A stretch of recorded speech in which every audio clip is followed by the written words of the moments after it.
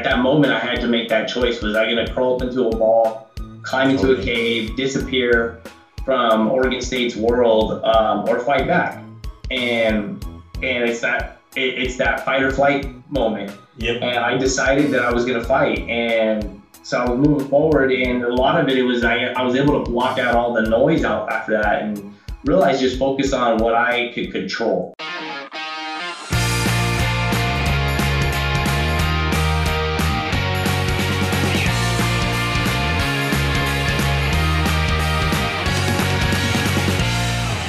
Hey everyone, welcome to the Social Media Church podcast. My name is Aaron, and I am not joined today by my co-host Nils, but we do have an awesome guest on the podcast, and probably somebody that you, unless you're in the sports world, have not heard of or know, but there is so much value that my friend, we didn't get to play together, but we both played for the same university, Oregon State University. We both played football. I played on the offensive line. Let me say this. I was on the team as an offensive lineman. Alexis Serna was the starting kicker for the Oregon State Beavers for the years that he was there. And what Alexis does now is very, very similar, in a different vein, but very, very similar to what we are all doing as online pastors and as pastors of churches. And so I wanted him to hop in here and talk to us about community building, what that looks like online, how to do that well, networking, and really just being there strategically for people, even if they're not ready for us to be there yet, positioning ourselves for the future. But we are ending the year 2020. This is being recorded late December. Christmas is right around the corner, so Merry Christmas. And we're headed into 2021. And so for a lot of us, 2020 has been a confusing and crazy year at the least, a really discouraging, disheartening year at the worst. And so I want Alexis to introduce himself, kind of sharing his life story. So Alexis, welcome to the podcast. So glad to have you here. I'd just love for you to introduce yourself to our audience. Thank you for having me. I appreciate it. Name's Alexis Serna. Currently, I am the director of Beyond Football here at Oregon State University. So I help our players with careers, life after football, really just trying to help them get placed and help them with life skills while they're here on campus as well. But yeah, originally from Southern California, came up here at Oregon State in Corvallis to play football. Had an opportunity to walk on in 2003, redshirted that year, and then had an opportunity to play for 4 years and had a lot of fun, and just glad to be back onto campus and be able to work with the players. Absolutely. Yeah, pouring back into the seat you once sat in. Now, Alexis, I know your story very well. And being a sports fan in the state of Oregon, I particularly know your story really well because I followed your career at Oregon State before I myself had a career at Oregon State. Do you want to share a little bit with the audience, kind of your background, just how your life, maybe starting at your career at Oregon State, has led to where you are now? Yeah, so like I said, 2003, I didn't play. I redshirted, sat behind a really great kicker, learned a lot, and then I had the opportunity to step in as 2004 as the starting kicker, still as a walk-on. They were asking me to earn my scholarship. So I was paying my way, and our first game was against LSU in Baton Rouge in Death Valley. Previous year, they had won the national championship, and they were number 4 in the nation at that time. And we just happened to be playing on primetime TV. Everybody was watching it on ESPN. Come into the game, they just starts dumping rain. We have a 45-minute delay into that, and it was so we go out and we're huge underdogs, not even supposed to be into this game against LSU. And we go down, score our first touchdown, excited, go out there, and I kick my very first PAT and hit it off the right upright. Coming onto the sidelines, like, oh man, how did that happen? Fortunate enough, right before half, I actually got an attempt, a 40-yarder, and I put it right down the middle. So we go into half 9-0, feeling good. We're beating the defending national champions. We come out for the and Jamarcus Russell that was his first start, and he comes in and he just starts running around and throwing the ball everywhere. They get a touchdown, 7-9. We actually go down, score again. And then we got a penalty, backed it up 5 on the PAT, and I hit it off the right upright again, which I've tried to practice hitting the uprights. You might hit it once, but hitting it 2 times in a row is like really hard. So to doing that in the game. I was going on the sideline. I'm like, what is going on? Totally. Just having to get prepared. And then that whole fourth quarter, as they kind of started driving, I'm sitting there thinking, man, if I just make one of these PATs, this is a 2-score game, and we're probably going to win. That's it. And so that was the constant thing in the back of my mind. And as I watch them drive down, they score the touchdown, 1 for 2, and then Jamarcus Russell just runs it around the end and runs into the end zone to tie the game, send it into overtime. We go into overtime, they go down, they score, and then they kick the PAT, so they're up 22-15. We go in, and remember Derek Anderson throwing it to Joe Newton in the end zone, catches it. I run out for my third PAT to tie the game and put it into double overtime. And I actually pushed it wide right, completely missed the uprights that time. And that's how I ended my first game on national TV. I grabbed my helmet, threw it off, just kind of in the moment. You're not thinking like, oh, TVs and cameras around me. I was just frustrated with my performance. Got up, went into the locker room, just absolutely broke down in the locker room. Coach Riley came up to me and head coach and had a conversation real quick, brief, said, hey, you know what, like, there's not really much I can say to you right now that's going to make you feel better. You just got to believe in yourself and keep going. So I was like, man, took a shower. We end up heading out. To make matters worse, we're flying back to Eugene, and because you fly immediately after you charter planes. And so we're flying in. That's a 4-hour flight.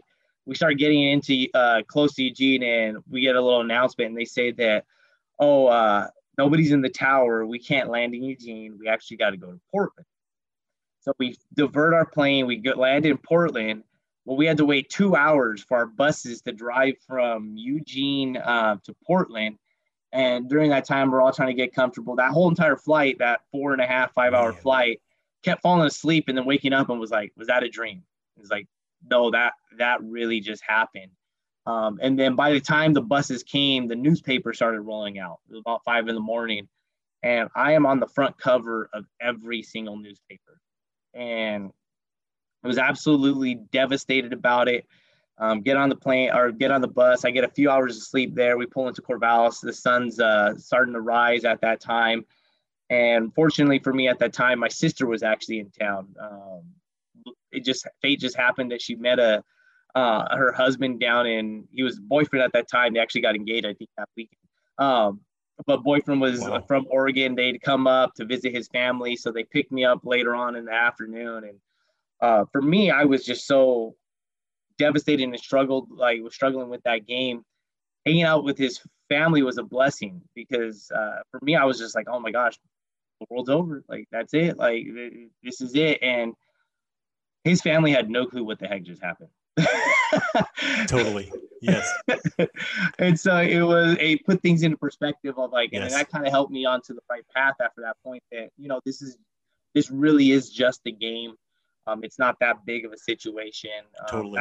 That following week, we ended up playing against Boise State. I got benched. ESPN actually had a camera focused on me throughout the entire game, following me, even though I didn't even touch the field. Get it off your back. That's right. No. And I do want to pause at the end of that LSU game for a second, because you realize now it's just a game, and maybe even in the moment it was just a game, but to the fan mail that you got and to the amount of attention that you got, I mean, starting with the headline in the newspaper to all of the angry fans that really deemed it was your fault. In a lot of ways, I guess it was, that you didn't beat the defending national champions. And so to the fan base and to the people looking on, it was a very big deal, and you got lots of letters, and you're 17, 18 years old at this time. 19, yeah. 19, yeah. And at that point, but you're getting letters from like 40-year-olds, 50-year-olds, I mean, grown adults that are just so upset with what you did. And so this was, I don't want to minimize the low point that you were feeling at this point. And for tying it back to what a lot of us have gone through in this year of 2020, this was a real low point for you, where you could have just hung up the towel. You could have deemed like, man, God doesn't want me to play football. Something like, just, this is not going to work out.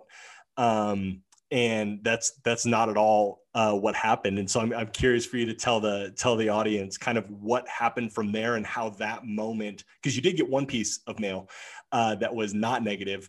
And so just what happened from that like the lowest of the low to start your career, national attention, lots of mail, lots of stuff, negative 2020 type experience. And then what happened from there as all of us look to 2021 for a little bit more hope? What happened for you, Alexis? How'd you turn it around? So one thing I would like to note is that I was fortunate enough that we weren't part of the social media age when I was there. Oh. Yeah, MySpace was kind of the big thing. Facebook was kind of coming up at that time. So email was really the big communication, and everything that I received, majority of it, probably like 90% was the negative stuff was actually email. I actually, out of the hundreds of letters, I think I only got one negative, like actual physical mail. All the mail that came positive, it was all positive, and it kind of made me realize that when people have an opportunity to take an easy, quick shot, they will. Yeah. But people, like, they really care. They're going to take their time. And so that was the thing. It was like, oh, you know what? Like, these people are taking their time out of the day. And if it really mattered to them to, like, give me that much hate or whatever it is, they would have taken the time to write a letter or something like that. Nobody did. So I was able to really look at it. And I always look at, you got a choice. Like, and at that moment, I had to make that choice. Was I going to curl up into a ball, climb into a cave, disappear from Oregon State's world, or fight back? And it's that fight or flight moment. Yep. And I decided that I was going to fight. And so I was moving forward, and a lot of it was, I was able to block out all the noise out after that and realize, just focus on what I could control. There's a lot of things that are out of my control. And so I didn't let that affect me. I kept moving forward. And then I got bent. Like, I obviously didn't play the Boise State game, but I had a great game leading up to Boise State and our week of practice. And I didn't miss a kick in practice. And then the following week, same thing. I wanted it and I was coming after it, but I actually had a conversation with my kicking coach mentor one night, and talking about this, the football really wasn't everything, and that there are people out there fighting for their lives, and that we should be grateful and blessed for the opportunity that we do have. And it just happened that very next day I got a letter in the mail. I opened it up. It says Sacred Heart at the hospital up in Spokane, and I was at Children's Hospital. I was like, okay, this is kind of curious. I open it up, and a picture falls out. It's a little Polaroid picture, which I still have in my closet here. And it's of Austin Pierce.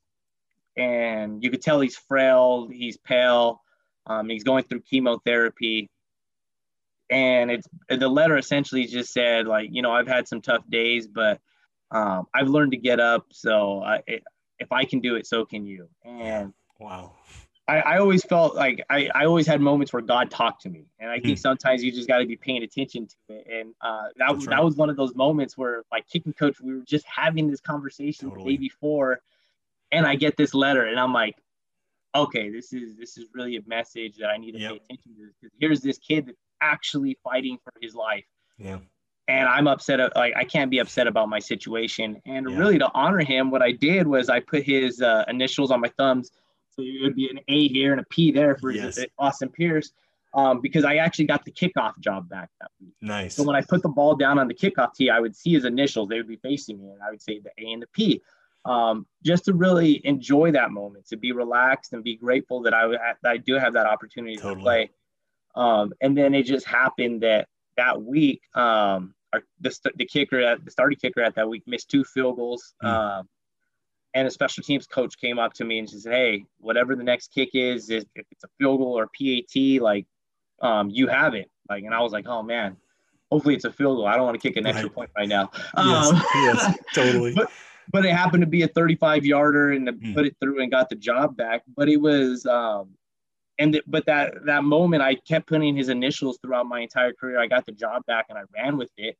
Went 17 for 20 on field goals, didn't miss another PAT. I think I went 28 for 31 on the season on extra points. And then in the following spring, and I was planning to continue and put his initials on there, and I never reached out to him. In the following spring, they actually did an interview and they asked about it. And I told them kind of the story, but they didn't really talk to me about it at the time. They asked a little bit about it. Well, the article comes out and it's about Austin and me. And they told the conversation to his parents, which they didn't know that I was doing that. Oh, wow. And they were just really, really touched by it. And the Oregon State, I love Beaver Nation. They took hold of that story. I actually reached out to them after the article, and we started talking, and we would email pretty regularly. AOL Instant Messenger was the big thing at that time. Yes, yeah. So we were talking on AIM a lot, and I was just always there for him, and he was there for me as well. And the Oregon State fans flew him and his family out to the Washington State game. Wow.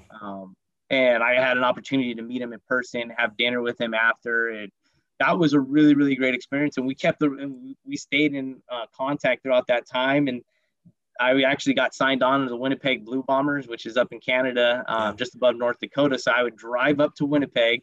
And when I was driving there, I would actually stop off in Spokane and hang out with him and his family. That's so cool. And then one of the times, actually, he was like, hey, I got practice. And he was driving at the time. He got his leg amputated. And he was just a great role model of resilience, because a lot of things kept happening. He had to grow up a lot quicker than a lot of other kids normally do. But he just held in his stride. He just kept going and staying positive. Started playing wheelchair basketball. I went and watched them. And, it's funny, as an athlete, you start recognizing athletes pretty quickly. And he was better than everybody else. Right. And I was like, okay, this kid's really good. And then we started having conversations of him possibly playing wheelchair basketball in college. Wow. And I would help him with letters to coaches and recruiting. And he actually went to University Texas Arlington. And he actually played wheelchair basketball. They were national champions there. So he had an opportunity to be a collegiate athlete. Now he lives in Texas, and he works for Ryder and does marketing. So we've stayed in contact. His parents, they send us Christmas letters. We send them our Christmas card. And actually, he can ask for prayers. His dad actually did have a heart attack here in November, but he's fine right now. But just prayers is they continue recovery and things stay safe. But I was able to build a strong relationship, and his life of resiliency very, very similar to my career. Was just that tough times come, but we just kind of kept moving forward and just trying to control what you can control. And you went on to win. He had a very decorated career at Oregon State. So every year after was nothing like that first game. Won the Lou Groza, which is the best kicker in the nation award. You were probably on an All-American list as well for 1 or 2 years, I'd imagine. I don't have those stats in front of me. Were you an All-American, Alexis? I think I'm one. There's two. I was the first, I think, 3 times All-American. Okay. I was freshman All-American, American All-American my sophomore year. I didn't have that great of a junior year. I still had a good year, but I hit a 58-yarder that year, which was a school record. Nice. And so I had some pretty big kicks my junior year as well. Game winner against the Ducks. So. Man. Yeah, absolutely. Go Beavs all the way. I got my Beavers shirt on here today. So just such a good word, Alexis. I really appreciate you sharing that. I know the story. I wanted our listeners to hear the story because no matter how your 2020 went, there's a 2021 right around the corner. And it's important, as you realized, it's so cool to hear the perspective that you had in the middle of the trial. Which allowed you to recognize the importance of a relationship like Austin. I mean, you could have been so self-centered and so self-focused and so in your own head trying to avenge the mistake that you made, that you miss everything that's happening around you. And so you had a mentor that poured into you. You didn't miss an opportunity for a cool relationship. And if our listeners have not learned this by now, there's these relationships that were formed. And then somehow, Alexis, you continue with these relationships further and further down the line. And it allows you to have these moments where you're there for people and they're there for you, maybe not in the instance that you're pouring into them, but at some instance down the road, which has perfectly led you into what you do now at Oregon State for the former players as well as current players that are on the football team as the Beyond Football Director. Is that correct? That's your title, the Director of Beyond Football? Yes, that's correct. Okay. And so specifically what you're doing is you're teaching current student athletes to prepare for a life beyond football as well as, and this is where you mentioned that you kind of go above and just because it's who you are, you kind of go above and beyond the call of duty to where you actually continue these relationships, and you have your list of players who have already graduated that you continue to network with and continue to be there for. Because you and I were having a conversation right before we hit record on this, how when you're playing football, when you're that age in college, you don't quite have everything figured out. And in a lot of ways, you feel like the parent that's saying the same thing over and over and over again. And pastors who are listening to this, I know that you relate to this a lot as well, where you're saying something over and over again, but until they have that life crisis, until people are in that point where what you're saying actually connects and resonates, they might be blowing you off, or it might be, as you've described, radio silence, but you don't let that deter you. You don't let that stop you. You continue to pour in, you continue to create content, you continue to network, because you know, inevitably someone is going to hit that moment. And pastors who are listening to this, you know, this is true as well. They're going to hit that point. Everybody's going to have a 2020 where they need an Alexis or they need a pastor to help guide them through and connect those dots. And so, Alexis, I'd love for you to maybe just talk about the community building side of things, the importance of that, and then how you've learned to do that digitally in this season through social media. Now that it's not just email and MySpace and AOL, there's so many more things. Just maybe spend a little bit of time talking about kind of your philosophy, where you're at, even how faith plays into that. Our listeners would love to hear it. Yeah. So like you were saying, it's the best way, the simplest way to understand a football player's mindset is that I'm going to play in the NFL and then I'm going to fall back on my degree.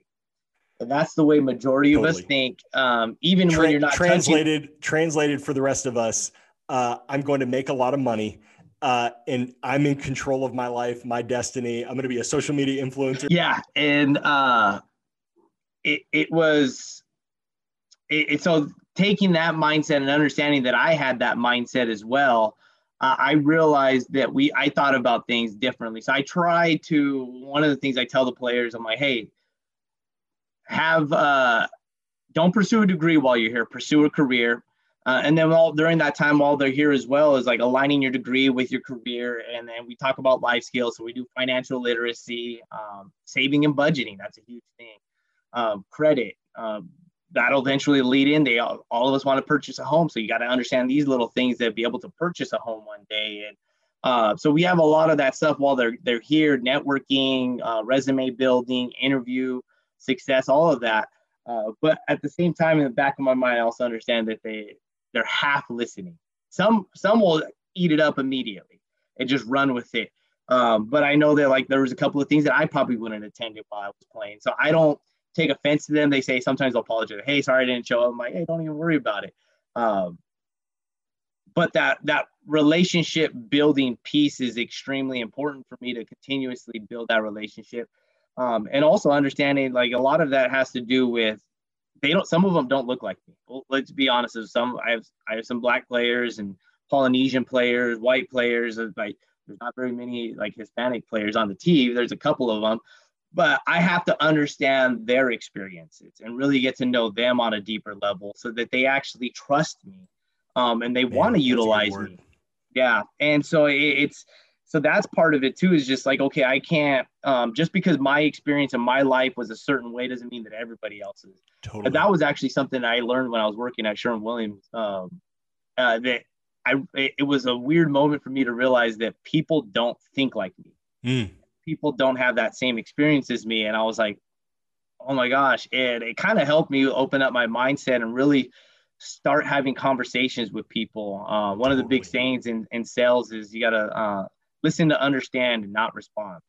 Yes. And so I've taken that into my role of like, okay, asking probing questions and a lot of times some of these athletes, after they come back, they tell me that like I was the first person that had more conversations about about who they were rather than how are you doing in school? How's football going? It was outside of that. And those were all experiences that I picked up as a salesperson, but that relationship building piece. Totally. And then what I learned was, like I said, that people are different than me. I actually am a person that asks for help. if I need the help, I'll ask. I'm not afraid to ask for that help. But I realized there were a lot of other people that aren't like that. Sure. You talk about building relationships and staying in contact. Yep. I'm the type of person that it clicks in my back of my mind. Hey, I haven't heard from that person. Hey, how's it going? And Yep. but I don't look at it as, oh man, this person hasn't reached out to me in this long. Like that's messed up. Yes. I don't take that mindset into it. I want to reach out to them. I want to stay connected. So I have to make that effort. And it doesn't bother me because that relationship is important to me. Absolutely. Yeah. And what then I love, not to cut you off, Alexis, what I love about what you're saying is for pastors who maybe aren't connecting the dots here of why I brought Alexis on, so many good things you said right there, that it's not just out when we're talking about trying to help people follow Jesus better. And if both of those things are the same in the sense that if you're talking to people, but you're talking at them, but you don't understand the dynamics that their life has brought to help them receive the message that you're bringing to them. And maybe you are, but they're half listening. There's still value in putting that out there. And when you're putting things on social media and you're investing in things that maybe seem like they aren't returning on interest right away, as Alexis continues to talk, there's just so much value in understanding that those touch points, there is going to come a time where somebody goes back, and you probably have these stories, Alexis, you'll share some of these with us, where people have come back and be like, man, Alexis, this is what you've been saying the whole time. And now it's benefiting me even years later. But if Alexis had just written that off, or you hadn't just continued to invest or have your list of people that you check in with, which I think as pastors, we need to be thinking this way. It's not about the immediate results. It's about what's going to happen and how are you positioning yourself to be there when someone hits a life crisis and they need someone to guide them through that. Yeah, I'll tell one story because that reminds me of one, and actually it was the most recent one that I put out there. Yanni Demigarantis, he's working with an insurance company as an auditor, underwriter, and for him, he knew he didn't want to pursue football after, but he also didn't have that motivation to find a job at that moment, right? Because a lot of it, he was still trying to figure out what he wanted to do. So I kept in contact with them, trying to put him in front of different people. And that went on for probably about a solid 9 months.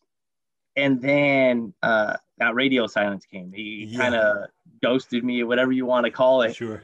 And I was like, oh my gosh, where's Yanni at? How's he doing? Wasn't responding to texts. I'd call him, do all these types of things. And I was getting a little nervous. And then also I was internally struggling with that because my job was to help these kids beyond football. And here was this one, and like the parable where the one sheep goes off. Yeah. And you follow that sheep until you can get him back into totally. And that was me. And I was struggling really, really bad with that. And then it was around Thanksgiving, shot him like, hey, happy Thanksgiving. Hope you're doing well. And then he was like, finally responded. And he was like, I'll give you a call tomorrow. I'm like, nice. Oh, okay. And we started talking, and we'll come to find out he was playing basketball, got hurt, went into surgery, kind of went through a little bit dark moment at that moment. But came out of it and was like, all right, I'm ready. Yeah. And so we started talking and started trying to connect them, but it was actually himself that actually went out and made some connections. He went to a Rotary where they are a couple of businesses that were meeting, and they're introducing themselves, and they're like, and he got his opportunity, and he was like, oh, my name's Yanni. I'm looking for a job.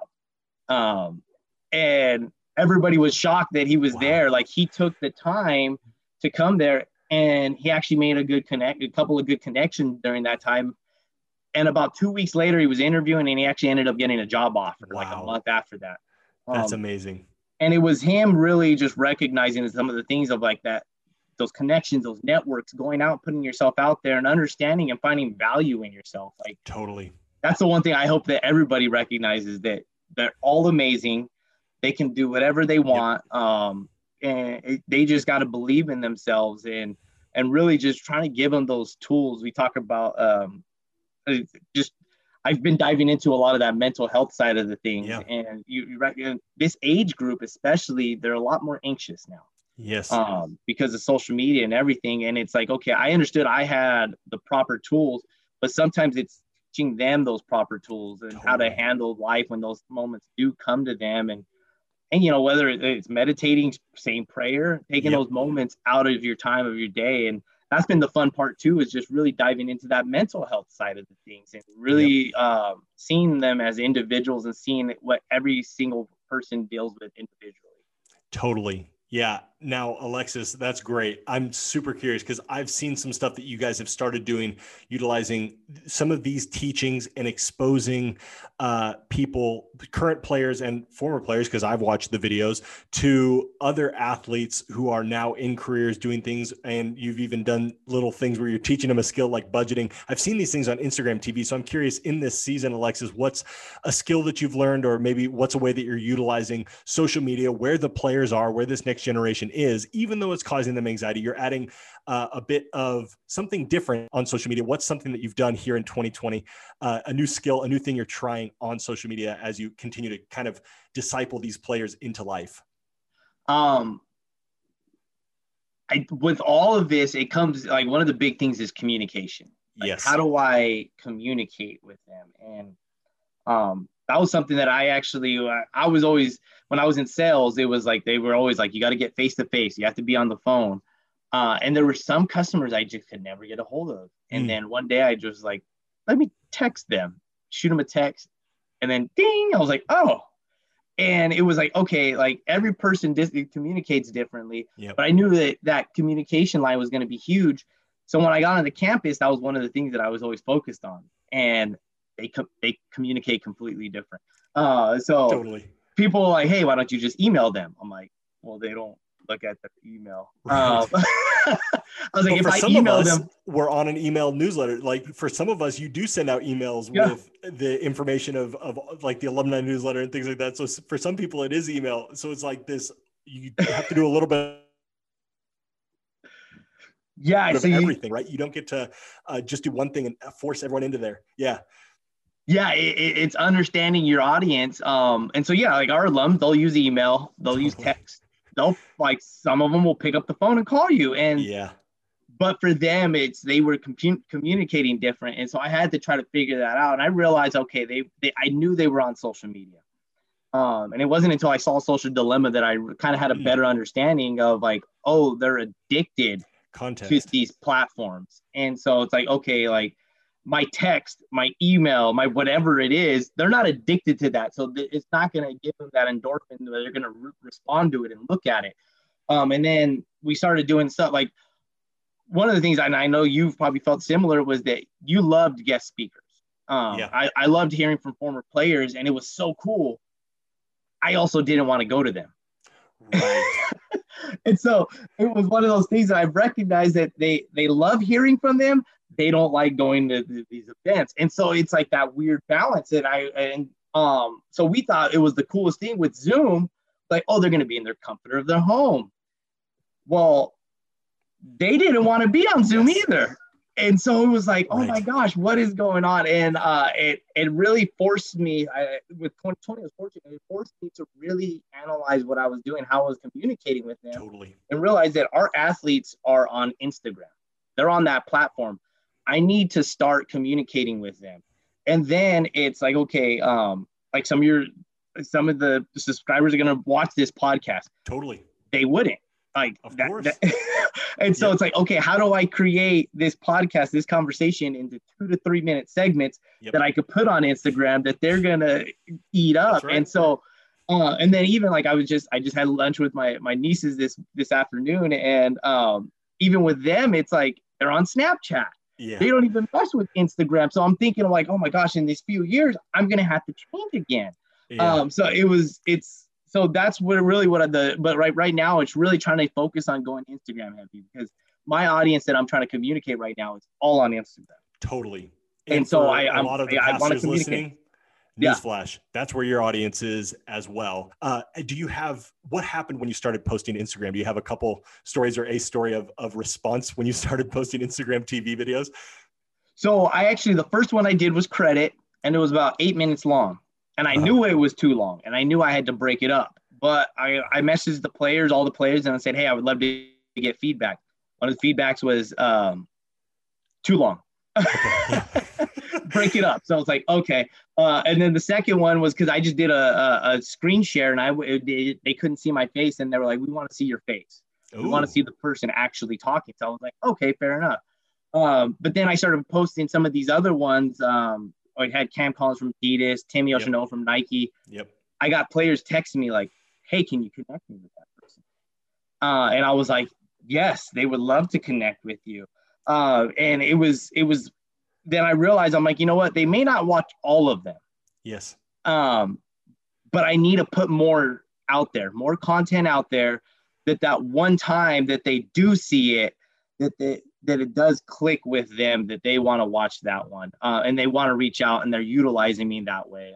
So that's really what I'm going to try to do pretty heavy this comes winter term, is just putting a little bit more Instagram stuff out, and utilizing the stories a little bit, asking polls, and get that engagement of I could easily do that with like financial literacy, like what percentage do you think that of Americans save for budgeting? And then they're like, they can start doing little things like that to get the different engagement, because some of them are on stories, some of them are scrolling through, and it's like whatever it is, but you have to put it all out there. That's right. Every single one is, and actually this afternoon I had a meeting, and Steven Jackson, one of our former great alums, football players, played 10 plus years. He was talking, they were asking, people want a one size fit all situation. And unfortunately with social media, it's completely different. It's the content that I put on Twitter is different than the content that I'll put on Instagram. And then like the content that I even share with Facebook is different. And every single one is different just because of how people interact with it differently. And so you have to adjust. What I'm loving about this, Alexis, is for Nils and I co-hosting this podcast. Nils started this like 6 years ago. Actually, he inherited it from somebody else. And so this has been going for a long time. And this has been a reoccurring message over and over and over again. And so I'm hoping you're the new voice right now that's speaking and they're hearing this differently. We're like, oh, that's what Nils and Aaron have been saying this whole time. It's about speaking different languages on different platforms. If that's overwhelming, start somewhere. Like, I mean, you're the perfect case study, Alexis. I'm so glad you joined us today. Because you're starting somewhere, you realize, okay, Instagram is where they primarily are. We're going to start creating content. You found a way to actually get feedback. So pastors, if you're listening and you're trying to figure out this posting thing, ask some people, be like, hey, can you watch this and let me know what you would watch instead, or what would actually resonate? Hear it from you. If they're going to your church, they also they do that for a reason. And so they want to see more of your face. And maybe there's interesting people that you have around you that you can bring on and have an added voice into what you're doing. But Alexis, I just so appreciate you sharing kind of your findings, your strategy, even your heart to be like, man, I got to do some different things here and talk differently on different platforms to impact people, and ultimately to be in a position where I can help them when they're ready to be helped. And I think a lot of times we want to force that, or be like, man, I wish you were a little bit older. I wish you could understand how important what I'm telling you is. But the encouragement that you've given us today, Alexis, which I really appreciate, is even if they're not there yet, the effort is not in vain, and the effort isn't wasted because of what can happen in the future, whenever that may be. Even if there's radio silence for 9 months a year, is still worth it that you put that stuff out. As we kind of wrap this up, Alexis, are there any maybe final thoughts, anything else you want to share, just in terms of community building, networking online, just maybe something that our listeners can take action upon right after this even?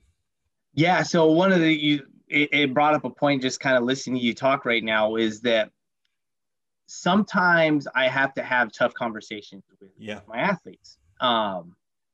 And one of the things that I recognize, that if it's an awkward conversation for me to bring it up, I didn't build a strong enough relationship with that athlete. And so I have to be able to build a strong enough relationship that when I have that whatever that conversation is, it's comfortable, and they're gonna listen, and they're gonna take it in. And the same thing is that if they have to feel comfortable enough to come to me.